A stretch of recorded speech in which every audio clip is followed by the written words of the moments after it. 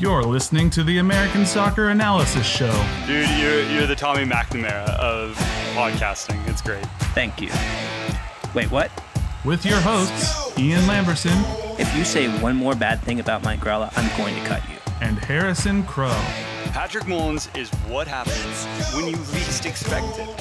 From the kick off to the shootout, we're amped up, we're ramped up for a breakaway from a set play. Hello, everybody, and yes, welcome to the American Soccer Analysis Show. I am your host, Ian. With me today, I have Harrison, Mad Dog Crow, and Kieran, the Dragon of Dojima Doyle.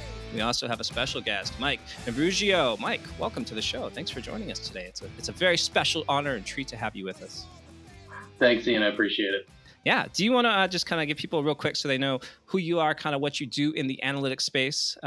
Just kind of your bona fides, as they say. Yeah, sure. So I work in consulting as part of a scouting department. I work almost entirely with data to help teams figure out what players they should be looking further into to help scout. That's a very cool job that I think we all wish we had. But it's very cool that you do. Well, thank you for coming to the show. We are doing our second show in 2 weeks, which is maybe an all-time record for the American Soccer Analysis Show. I'm not sure. Did everybody have a good soccer week? You guys see any good soccer this week? I'm really offended that you called me Mad Dog, but we'll skip on past that. Dog Crow, it's your new nickname. Yay. That's a horrible nickname. Toronto FC were formally booted from the playoff race, so a horrible week for me. Yeah, Seattle Sounders informally booted from the playoff race. So Vancouver gets that happiness for another week longer. Yeah, I mean they did it. They did it. They crushed the last, I think, emotional spirit that was left there for that team, and can only pick up the pieces of a completely failed season where the only thing Seattle accomplished was winning the CCL. I know. It's like, what did you even do with your season? What did you It's embarrassing. But we talked about Seattle last week. We talked about a number of teams last week. Oh, I do have to make an apology to any of my Montreal Impact fans out there, because I repeatedly incorrectly referred to your team, as I just did a second ago again, as the Montreal Impact, which you are no longer.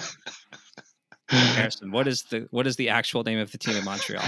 I like how I didn't even recognize when you corrected yourself that it was Montreal FC. Like I didn't even recognize it's not Montreal FC either. All right, it's not Montreal FC either. What Let's is go around it? the room and everybody say what you think the correct name for the MLS team in Montreal is. Kieran, It is the Montreal Club de Foot. that is correct. Oh my gosh!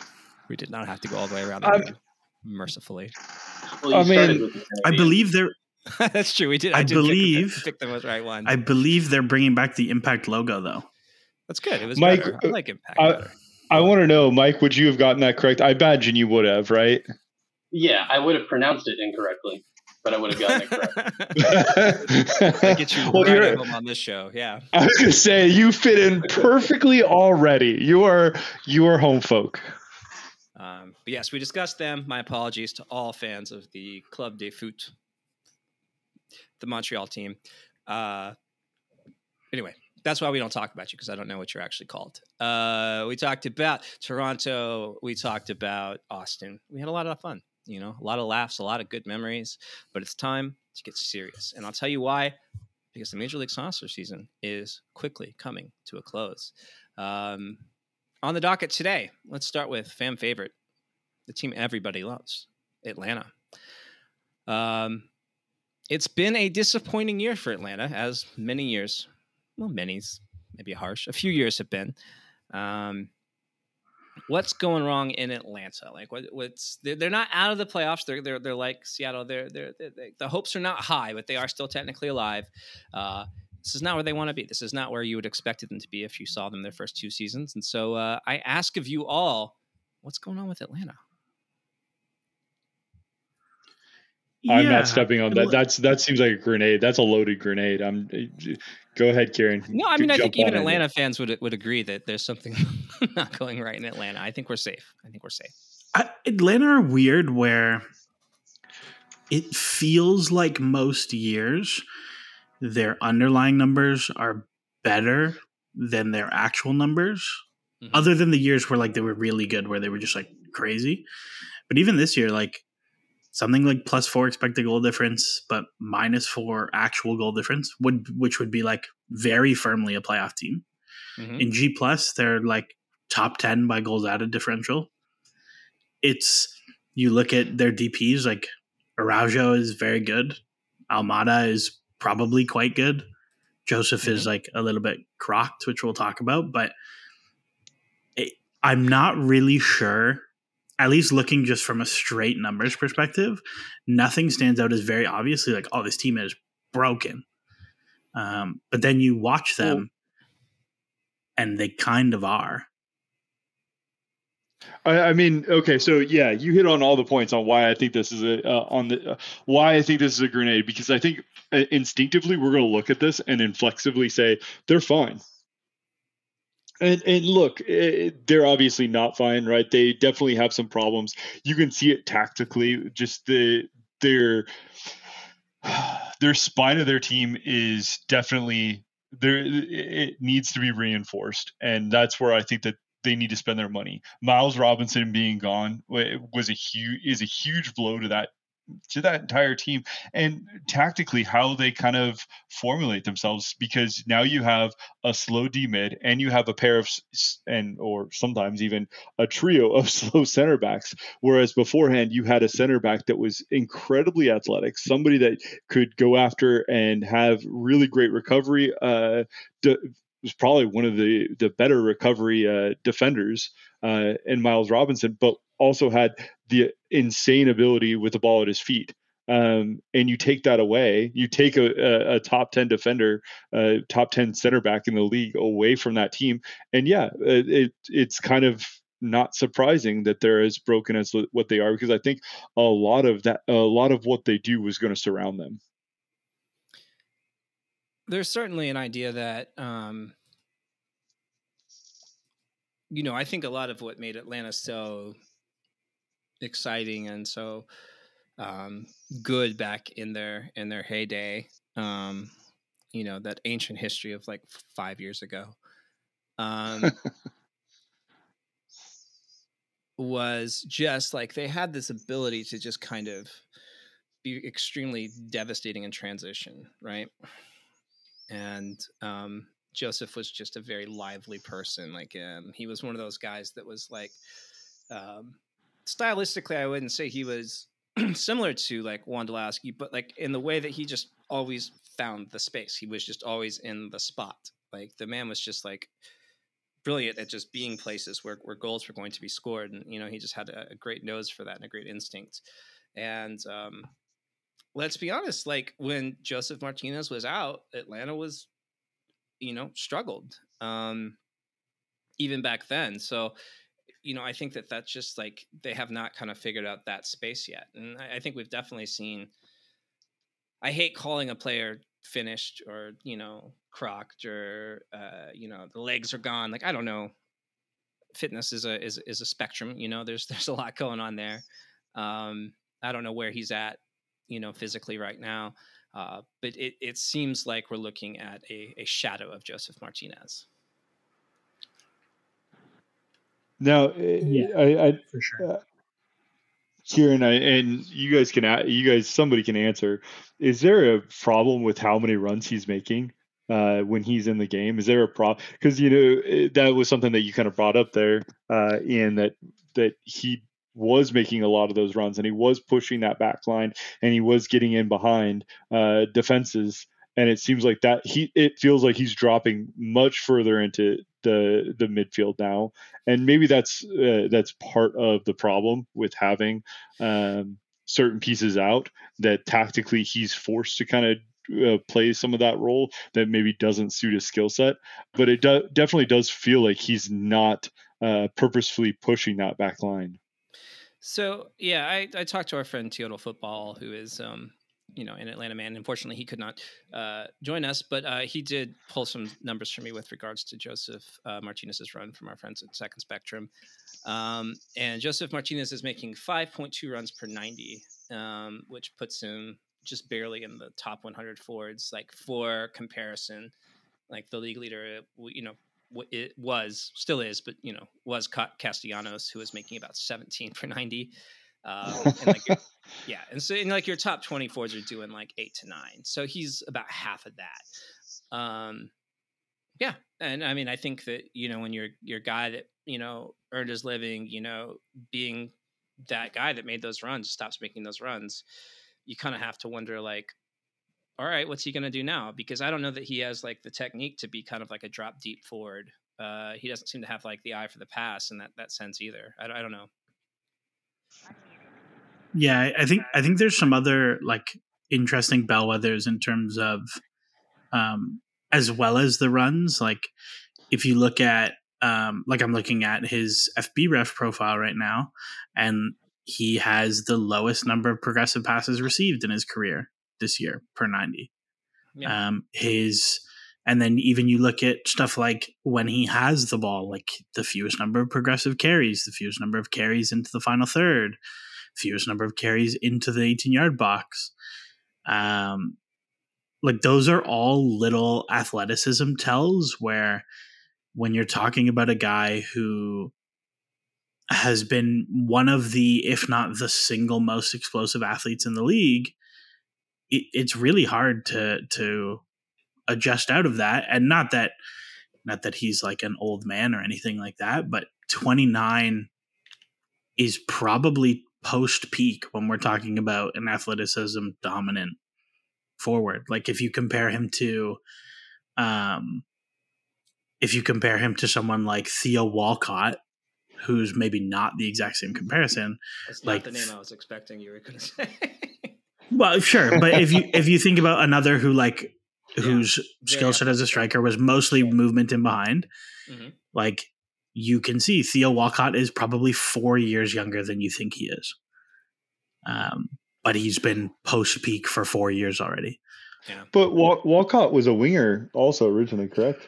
Originally, and then moved up front, which I think is the same story as Joseph. Yeah, exactly. Well, that was exactly what I was getting at. Yeah. There's I mean, I think that's definitely true. And I know a lot of Atlanta fans constantly, one of the big complaints I see about Atlanta is that their players are very dribbly, like especially out in the wings. And they're not bad at it per se, but you're just seeing like not a lot of service, I think, go to Martinez for that reason too. So that might be like a compounding thing too, is these guys just don't have that same sort of, like, Almiron was just head up, where's Joseph? Like that was kind of his move, and even like Viaba, like players like that. So I don't want to necessarily lay it all at the feet of Joseph Martinez. Like, this could also just be a tactical thing that's changed, and he's just not quite like the dynamic fit that he once was, like that perfect sort of fit. You know what I mean? Yeah, and I think that's actually a decent segue to talk about, like you mentioned, Miles Robinson going down. I think it is maybe underplayed how important having good center back play is to your attack, which I realize is somewhat counterintuitive, but like one of the big things that gets your transition going is like defending crosses appropriately, where like if you think about a cross, it's a low percentage ball, so it's fairly likely to be a turnover, and teams are committing numbers forward in like an unstructured way to get into the box. You see a lot of times teams that cross a lot, if they don't have good possession structures, get countered a lot as well. And so I think if you look like at some of the Atlanta squad, some of the squad stats, like they're top 5 in passes, bottom 5, top 5. They're one of the 5 best teams in terms of not allowing passes into their third, in terms of not allowing progressive passes, but they're bottom half of the league in terms of passes allowed into their box. They're bottom half of the league in terms of crosses completed into their box. And those are all things that come from strong center back play, where it's really hard to connect passes in your box from that. It's funny that you bring that up because that's something that you immediately recognize with his gameplay, right? I mean, there's a lot of things that stand out. The ball at his feet, but his ability to man mark and be that big figure in the box to deny crosses and to deny entry passes definitely stands out to me as one of the defining traits that he's able to do, both for Atlanta and for the U.S. men's national team. I think another big thing with Atlanta is just that it feels like that first team, like they kind of hit on every single recruitment project, right? Like they got them all right. Like Almiron, Martinez, just pulling Michael Parkhurst out and turning him into like this, incredible player. They feel like they Jeff Larentowicz. Jeff Larentowicz actually was a really good player for them. Yeah. Just weird things. Like they managed to kind of find that profile. I wonder, Mike, this might be something more like you might have some insight in, like, what do you kind of like look at, like when could this just be a thing where like so many changes of coaches that they just don't have like a clear cut identity anymore? Like how do you deal with that from like a recruitment perspective?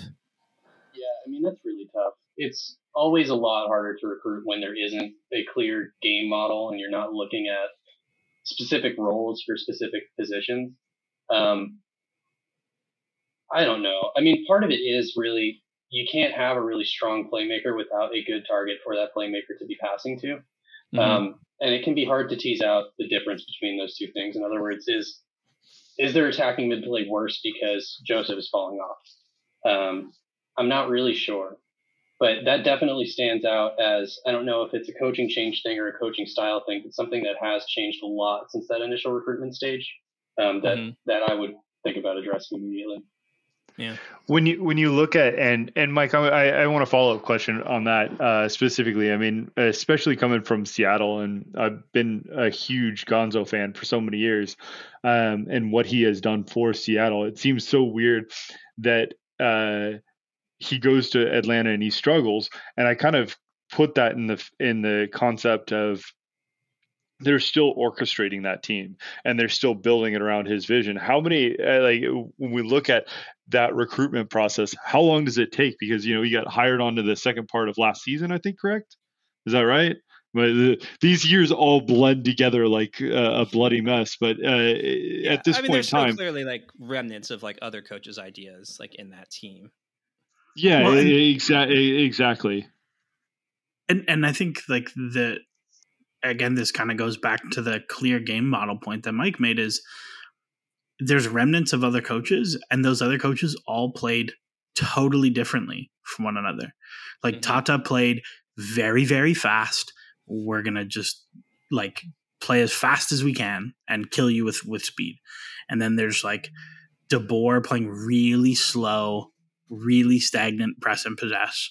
And then you have like we're going to press and try and play quickly again, but we're also going to keep lots of the ball.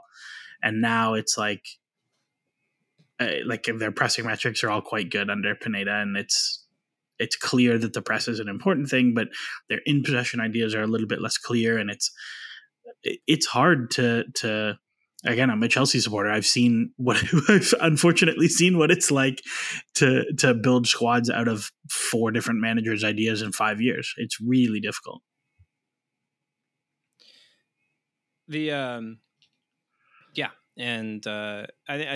mean, I think it kind of shows. It's just, I think the only answer to that probably is just kind of, unfortunately, patience and time, which is just not something that soccer fans or sports fans in general are very well known for.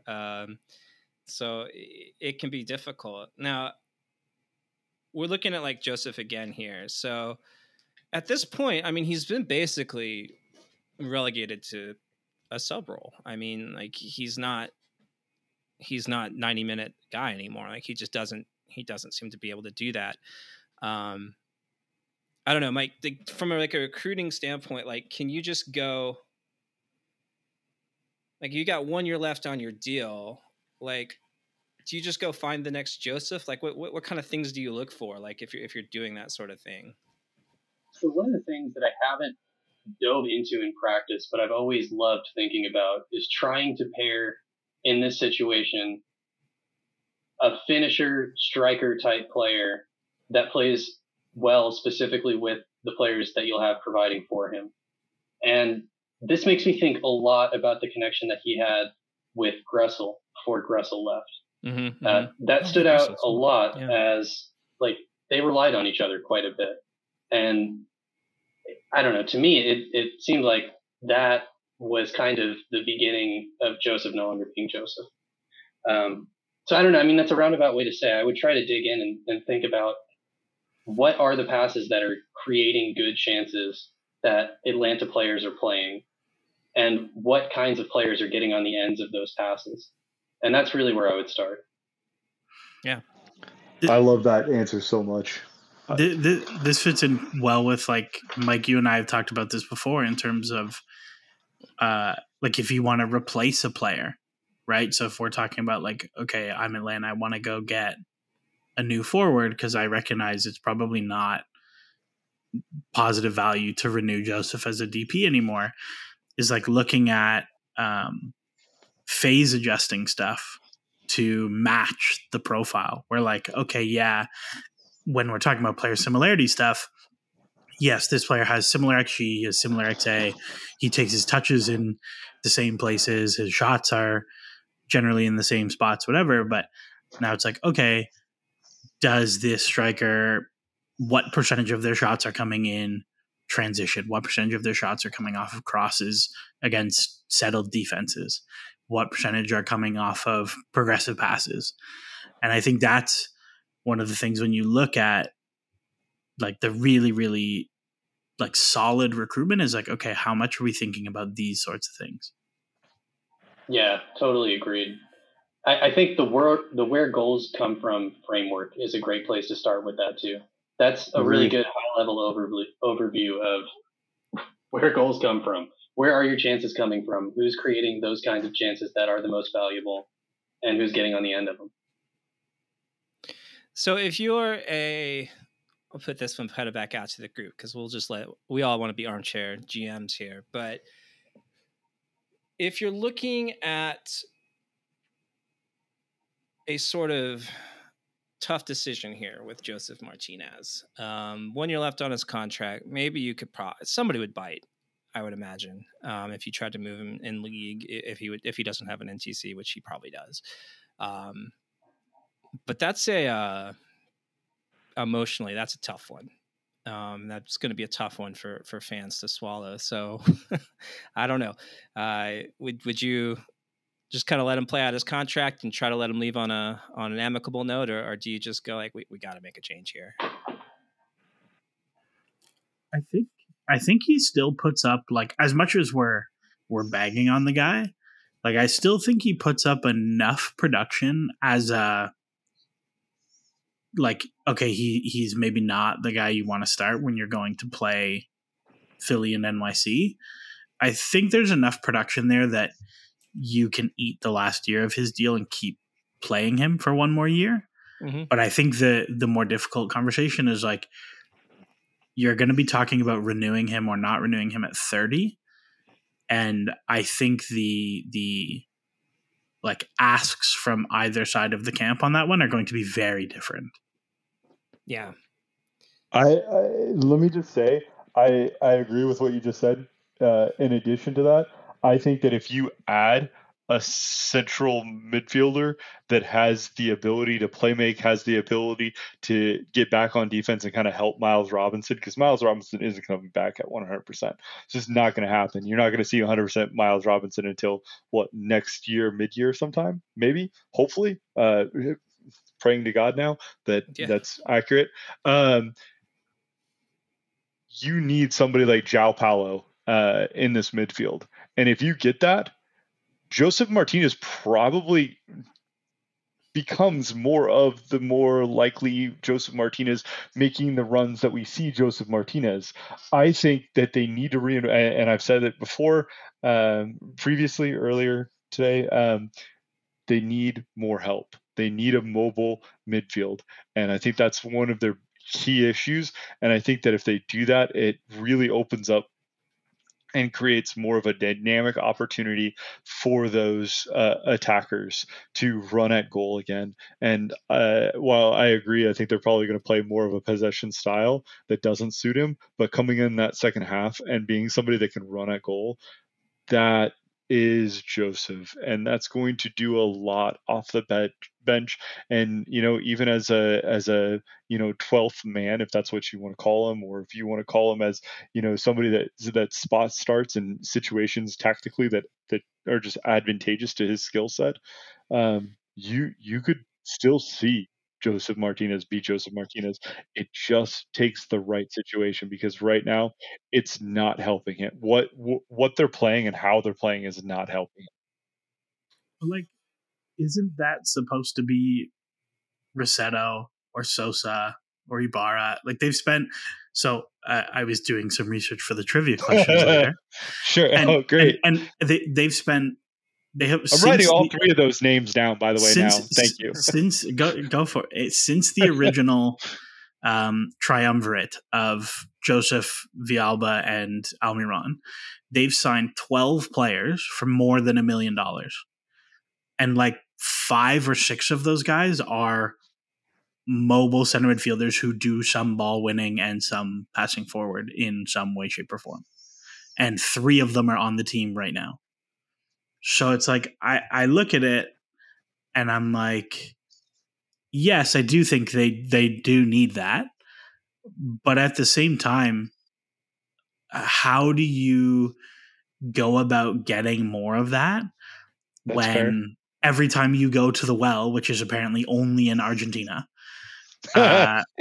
you miss, or not miss, but like, again, these are good players. Like, I'm not gonna pretend that like Moreno sucks or anything like that. But you're maybe not getting, or Rossetto sucks, but you're maybe not getting the level of production out of them that you had hoped for.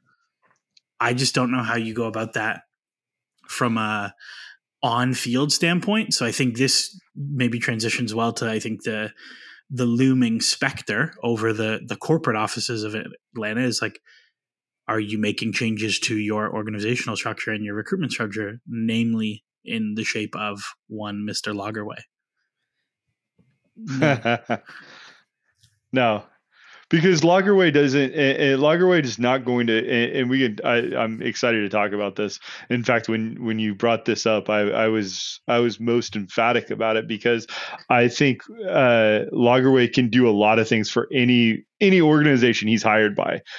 Make no bones about it. He's so good at what he does, but his vision and what he works on is the infrastructure of the team, and builds the team up through that by expanding it and by working through the second teams and through the youth. And that's what he's really good about doing. If you want recruitment, you're looking at Chris Henderson. You're looking at and I'm using sounder, associations here, but you're looking for somebody that's already has established pipeline and identified talent in South America, right?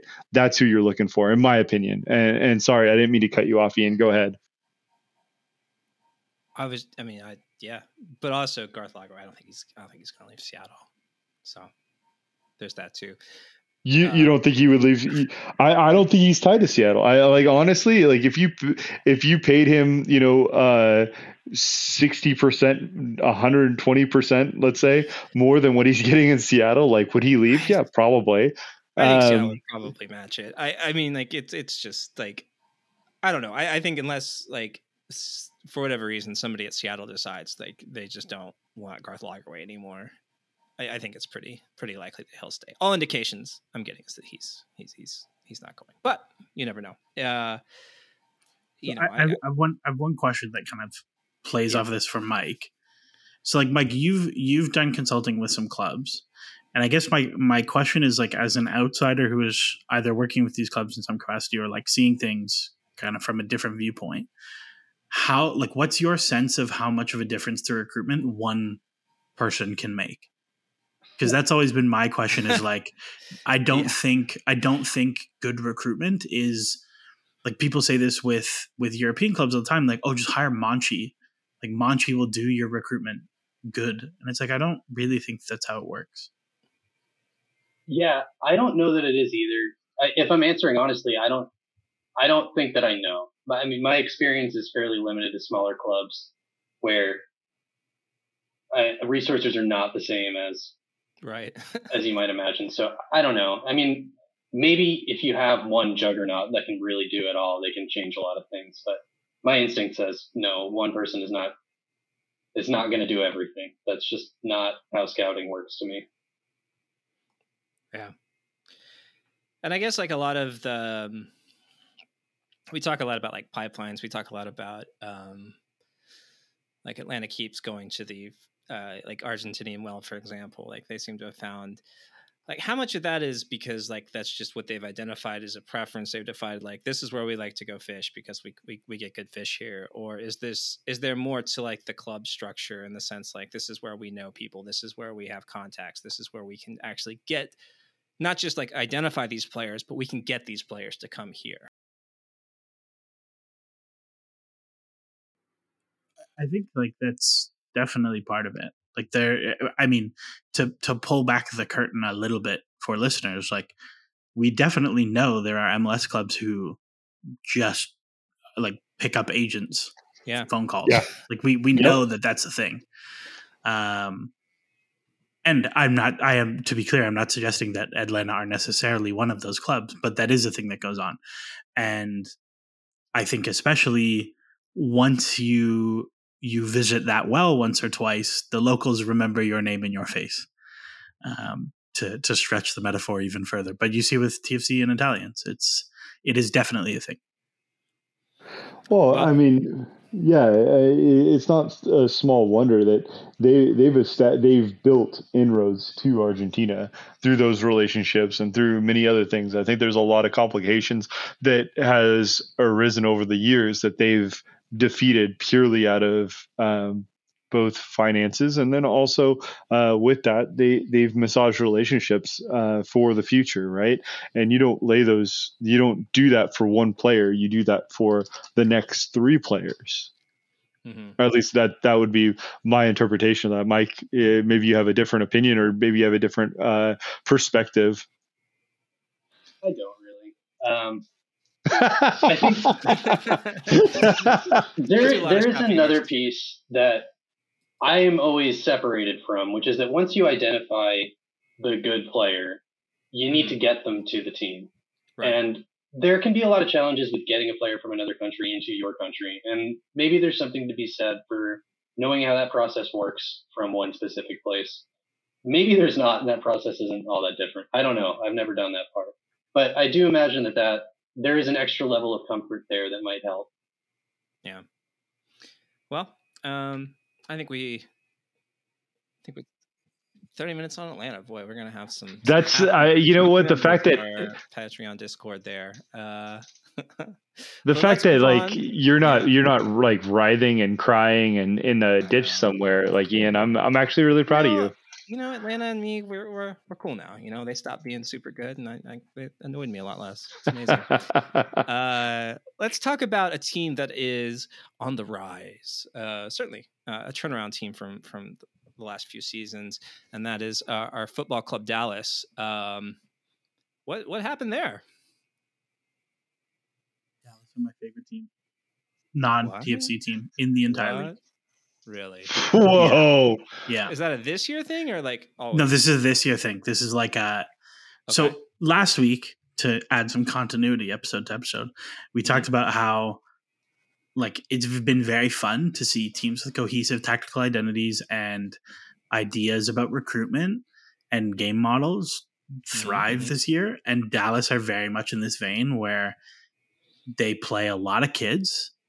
They play a lot of domestic players, and their through line between everything they do is we're going to press like crazy, and we're going to try and play reasonably fast in transition and have fun keeping us up with us when it's 120 degrees Fahrenheit in the middle of July. And to me, it's I think like Jesus Ferreira is just a superstar, and he was number 1 in 22 under 22 today, which is cool. But seeing them take all the really talented kids and maybe less talented kids, but who are functional and useful squad players and are essentially salary cap free, and then augmenting them with Areola and Leggett and Velasco has been pretty cool to see, especially because I think sometimes you can see when you have young teams is you bring in an older guy and that guy kind of takes space away from the young players. And I think what's been really cool is like Areola has fit in rather than taking over. And that I think is very difficult to do. Yeah. That was a trade I was definitely like, my eyebrows did raise when I saw that deal go through, but it's hard to argue with results. He's been one of the better guys in terms of XA in the league, and just a very dynamic force there. And he's put in his minutes, and he's definitely made them a much better team. Not just Areola, but Leggett as well. Like, you say what you want, he really didn't work out too well in New England, and I don't. It's not that he didn't work out well. I think he did work out decently. I think he was pretty good for a team that had their own set of issues. But I think it was really a few guys there. I think in their last push. When you think about like Omar and Josie and sure. Yeah. Sure, yeah. But, how astute for Dallas to see, a few things that needed to be fixed, and they just went ahead and, you know what, we have the finances to be able to swing moves like this. Let's just go ahead and do it. And, to recruit somebody like that, I love seeing that. I think it's great. I think it's great for this league, and I think it's really smart of teams like Dallas that are just trying to, like you said, fit holes around a great young roster that's still developing and definitely is intimidating. Using the league to do it, like shopping within Major League Soccer too. Yeah. Mm-hmm. Which they seem a lot better at than going abroad. Wait. Well, I think the other like.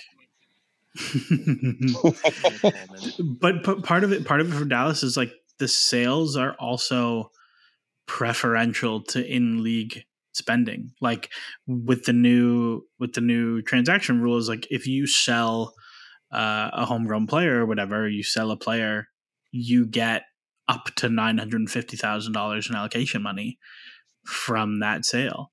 And so you look like they sell Tessman, they sell Pepe. Like those two sales both generate like almost $22 million in real life money for them to pay employees and upgrade the training ground and whatever.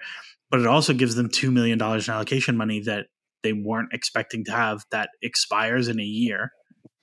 Like, and your payroll is definitely not going into spend allocation money to get under the cap. You might as well trade it. Agreed. Yeah. Absolutely.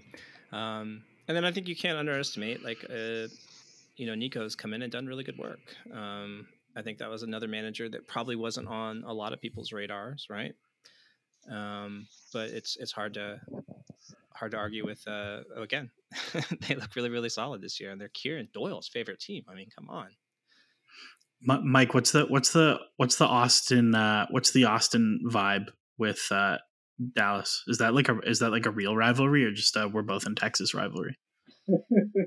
I think it's we're both in Texas rivalry, if I'm being honest. If it's a real rivalry, I don't think people in Dallas think it's a real rivalry. I'll put it nice.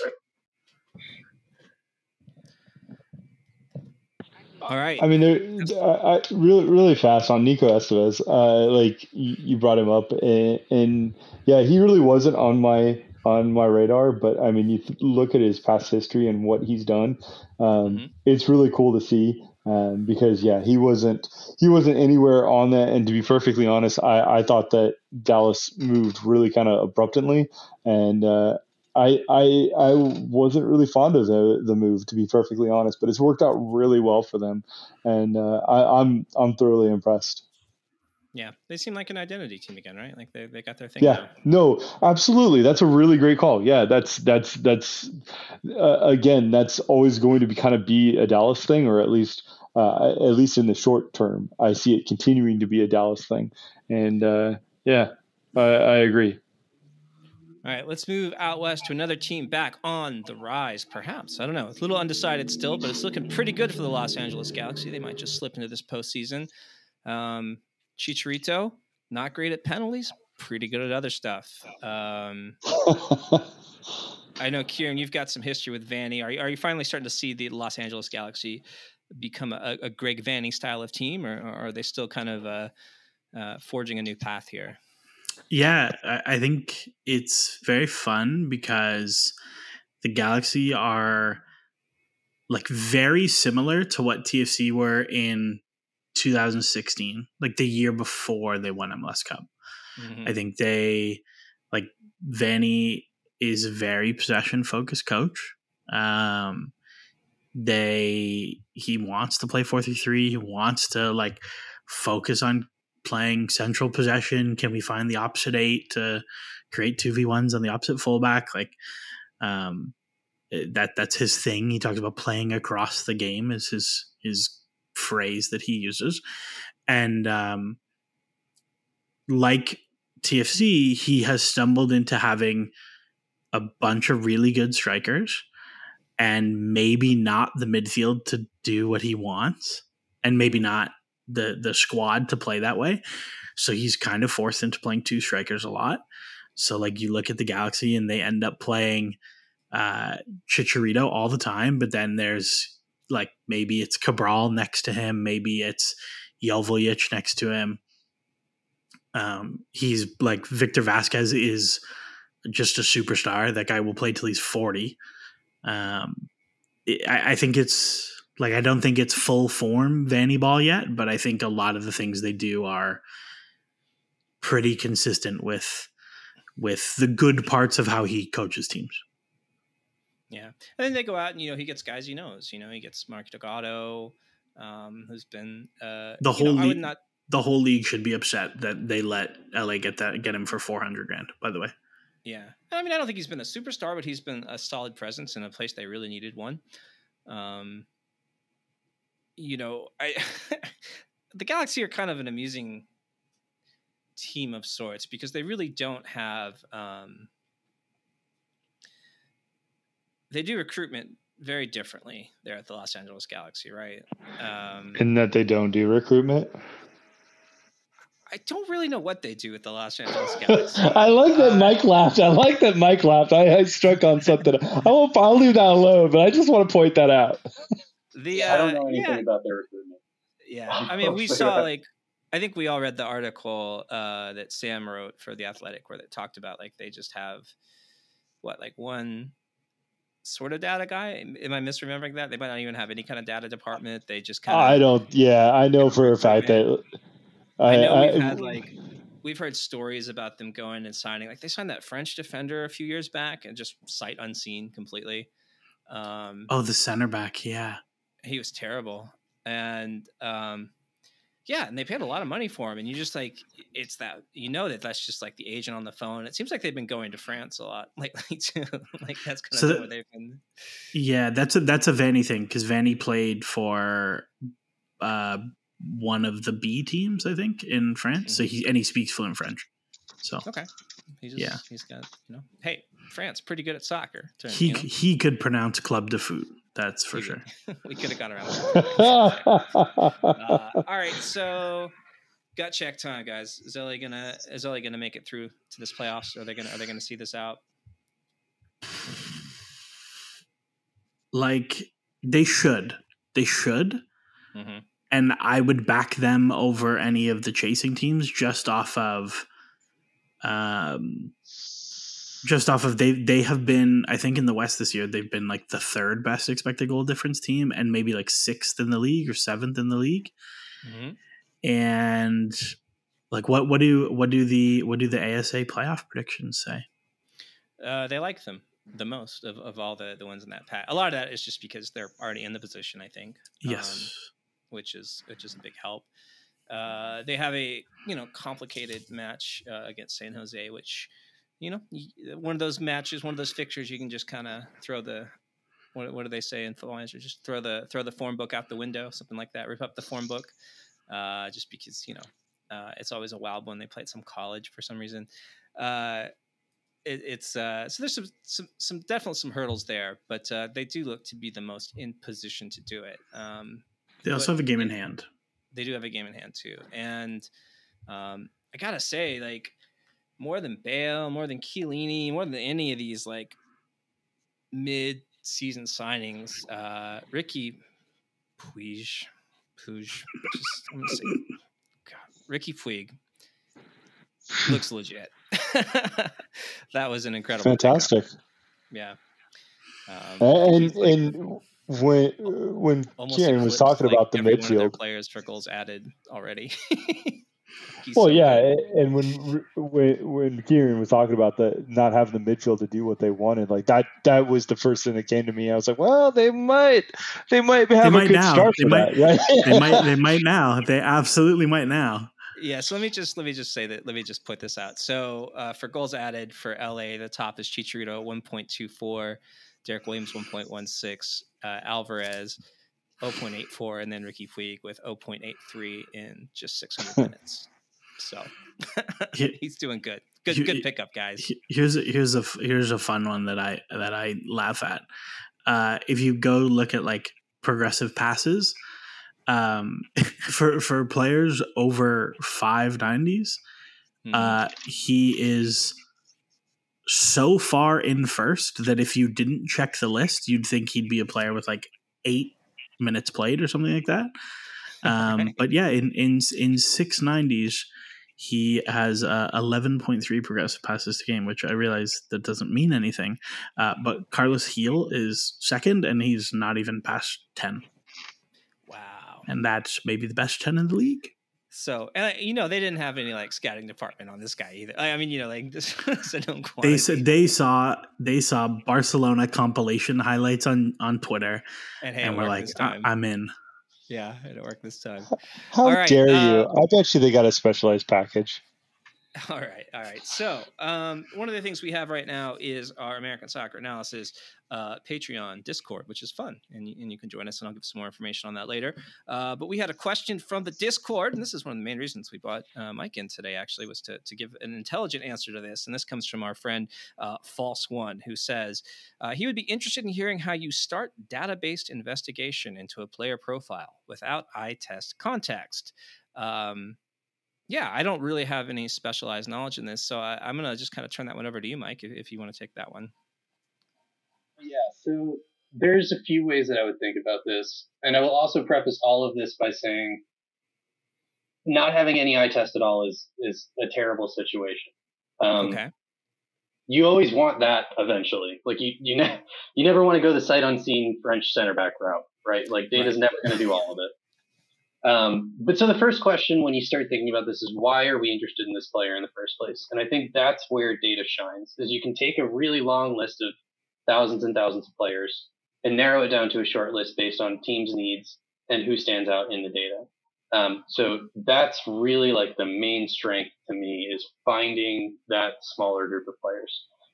But on to the actual question, which is, once you've got that group of players, how do you begin by evaluating? And so you want to first look for strengths and weaknesses of the player, and then put those strengths and weaknesses within the context of that player's team, I think, especially if you haven't seen that team play.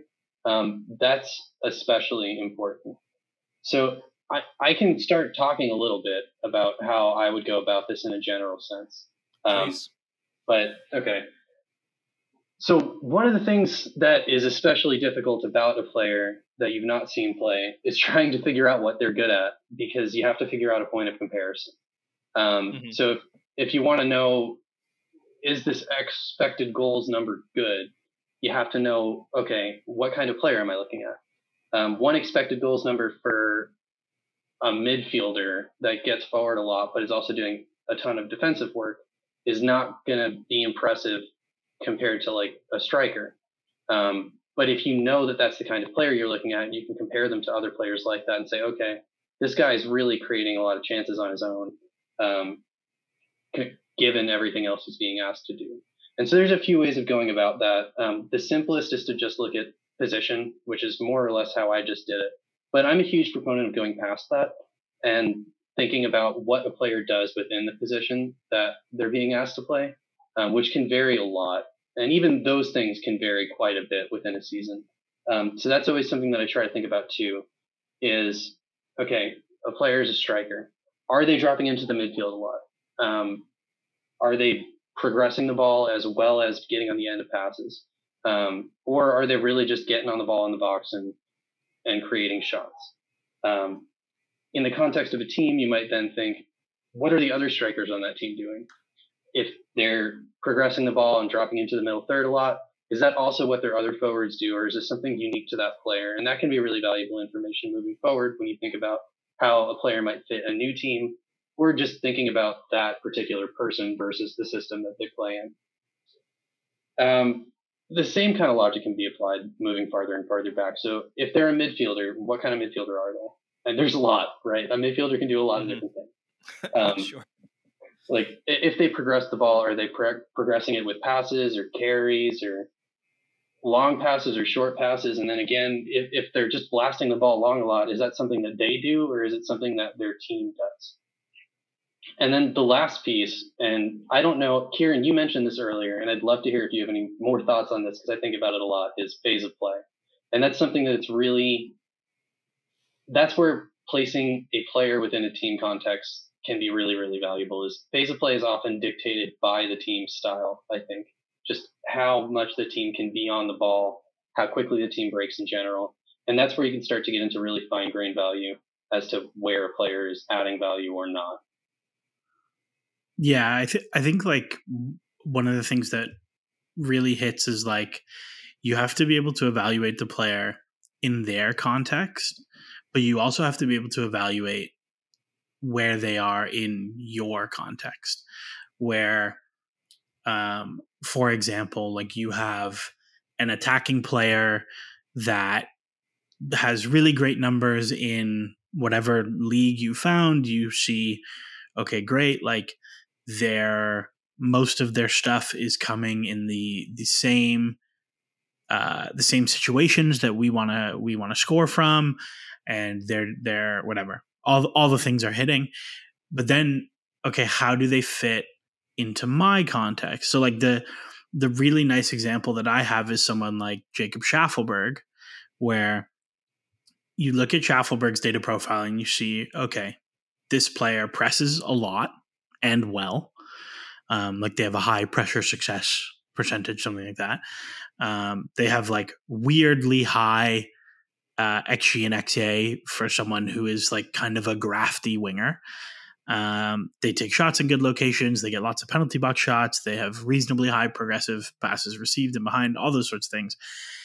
And you're like, oh, this guy seems like a really good fit for a team who's going to have possession and attack in behind. And then you look and, okay, maybe you pick up one of his weaknesses is he can't really play on the right and cut in. And now you plug all of that into the context of TFC and you're like, well, he's just never going to play over Insigne. And so you end up with someone who, if you've never seen play, you're like, oh, this player's good. Why did TFC trade him? And then you plug that back into the context of the team and it's like, okay, this makes a little bit more sense. And I think that's one of the things that comes out, especially when you're looking mostly on the data side, is how do they fit into their context, but also how do they fit into our context, and what do we actually want out of this spot? Yeah, and I think the really interesting cases are when it goes the other way, when you find a player that's a misfit for the team they're already playing on. Oh, yeah. I remember reading, I don't think I made this up, Will Spearman of Liverpool talking about how Andy Robertson was a rare example of an offensive player that was very good at offense on a defensive team. For Hull. Yep. Hull City.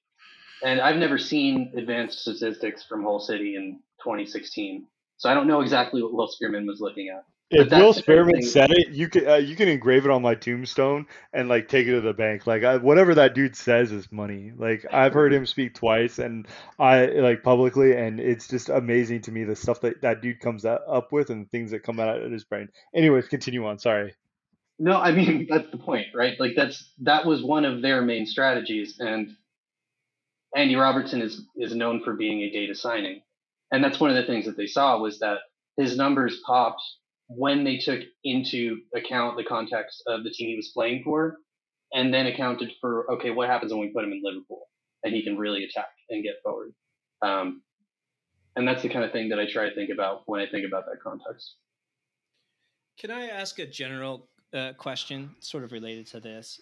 But every time like I imagine myself being hired as a recruitment person or GM, which is embarrassingly and a thought I often have, even though I have no qualifications or ability or skills for it. And one of the things, and where that daydream kind of ends for me at me being good at this, and I'm sure it's a stumbling block for even the best in the biz.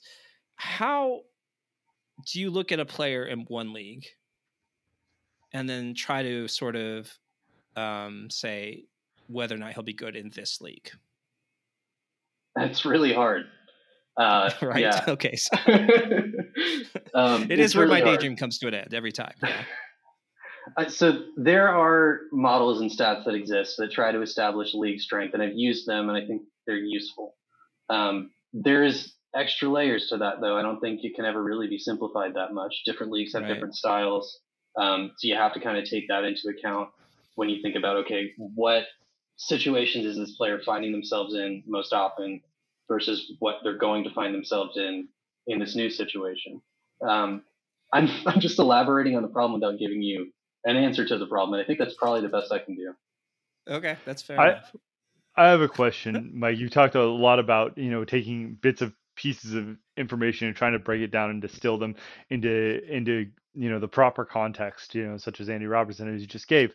How much does year over year stats influence that versus just, we have a huge habit, especially within American sports, to have that "what have you done for me lately" type attitude towards a player, and how much does those year over year statistics and numbers and data really drive the whole picture and performance of a player?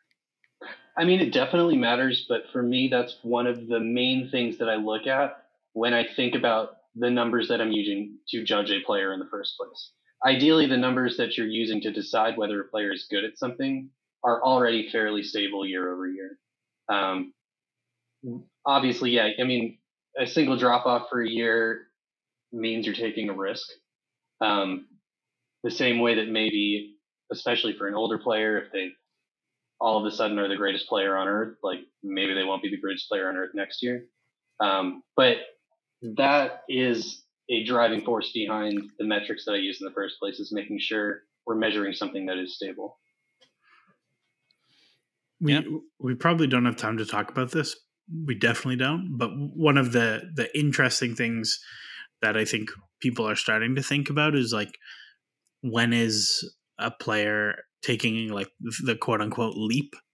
Where like I think a lot of people have kind of had that question with Liverpool signing Diaz last year and Nunez this year, where it's like, hey, this is the first year these guys have put up crazy numbers in a league of questionable translation to our league.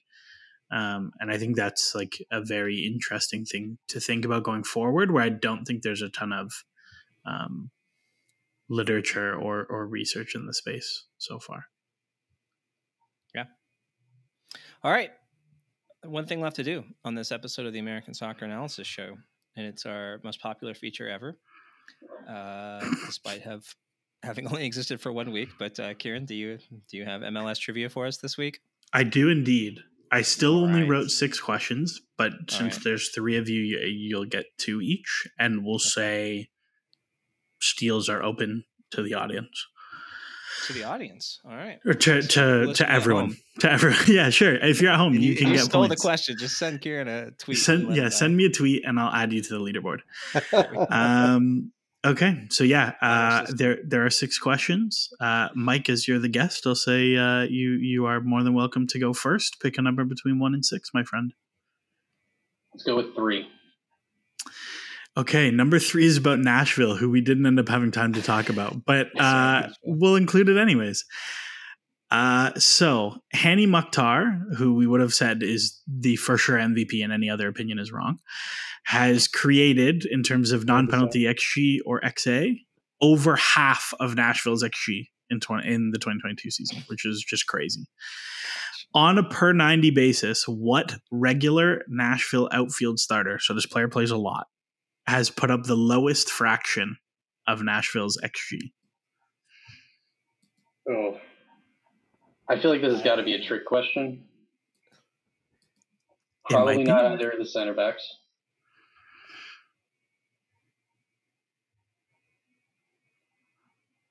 Lovitz.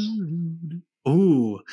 The answer is not Daniel Lovitz. Harrison, as you were the winner last week, would you like to steal first? I can't think. Yeah, I'll take it. I'll take a stab. I'm gonna guess it's Sean Davis. And you would be correct. Oh no! It is indeed MLS lore favorite, ASA lore favorite Sean Davis. We love that guy. Don't worry about it. We love that guy. He does not score very often, but we love him. It's the team. Come to Seattle. You'll be a star, Sean, a star. Yeah, I was going to guess Daniel Lovitz too. So yeah, Lovitz gets forward a lot though. So yeah, he does. Sean Davis. All right, it's not Sean's game. It's not Sean's game. No. Sean plays a different game. Yeah, absolutely. Harrison, you're up 1 through 6, and not number 3. Let's guess 4. Let's go 4. Ooh, okay. So this is our Atlanta United question. Since the original crop of Atlanta United DPs and quasi-DPs of LGP, Joseph, Almiron, and Villalba, the Five Stripes have signed 12 players for at least $1 million, like I mentioned. With a minimum of 1,000 minutes played, which of them had the worst goals added per 96? Would you like the list of players? Yes, 100%. Yes. So the 12 of them, you have Thiago Almada, you have Pity Martinez, you have Barco, you have Araujo, which I definitely said wrong. You have Marcelino Moreno, Santiago Sosa, Eric Lopez, Ibarra, Franco, Rossetto, Remedi, Nagbe, and Edwin Mosquera. Oh, it's like a murderer's row, but the opposite. I think every single player on here, except for Rossetto and Araujo, is Argentinian as well. Yeah. I really want to say Eric Lopez, but to actually build up G+, or negative G+, you have to play. So I'm gonna go with PT Martinez. It was not PT Martinez. Ian, would you like to steal? Remedi. Remedi is second. He's the second worst. Oh. Mike, your chance to steal. Barco. Not quite. It was Franco Ibarra. Franco. Oh. Yeah. There you go. The stagnant Argentinian. All right. Yes. All right, Ian, you're up.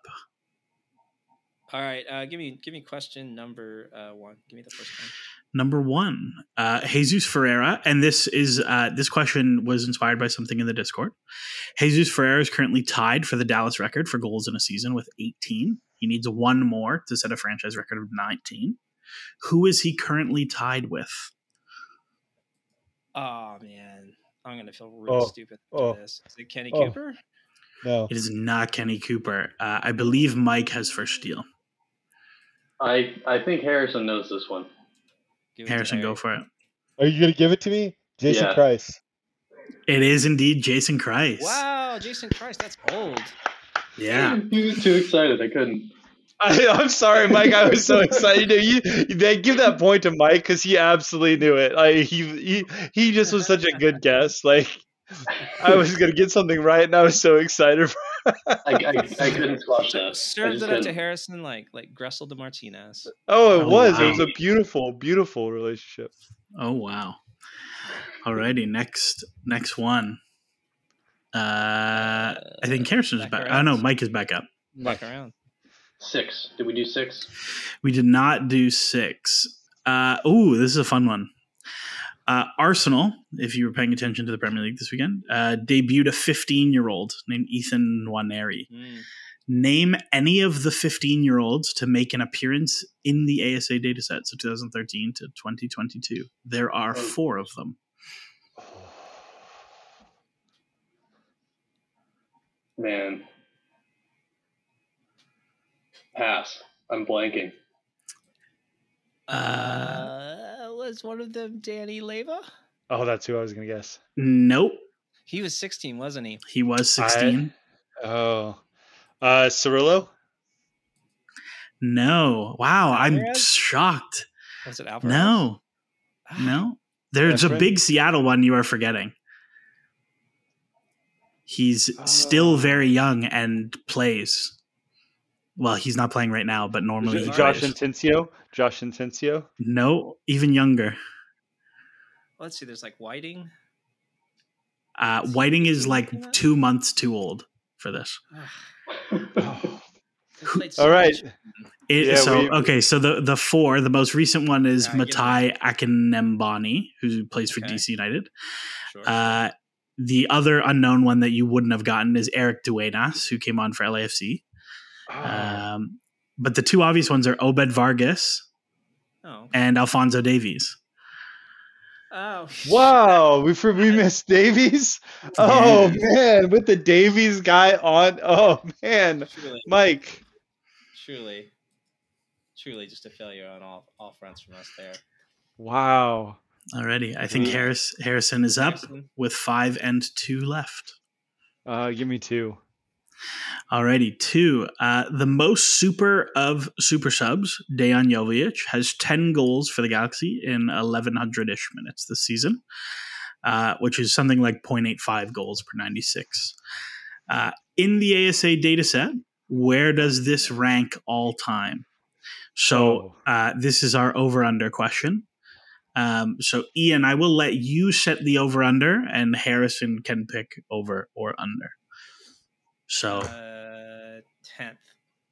Alrighty, Harrison, is he higher or lower? Higher being 1 to 9, or lower? I'm gonna guess he's lower.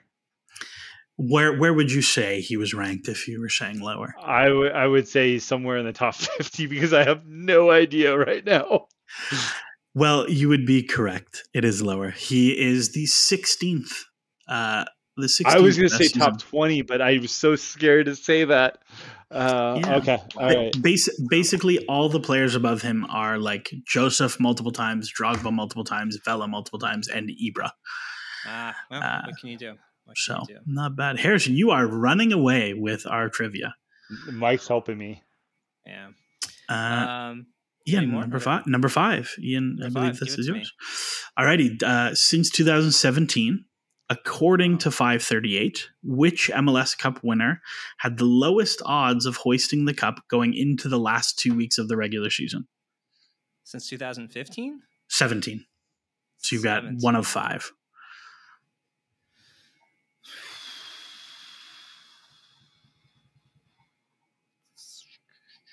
Is it Seattle?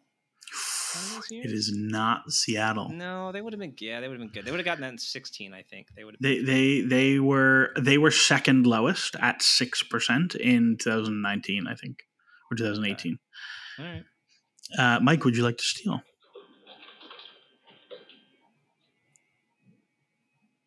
No.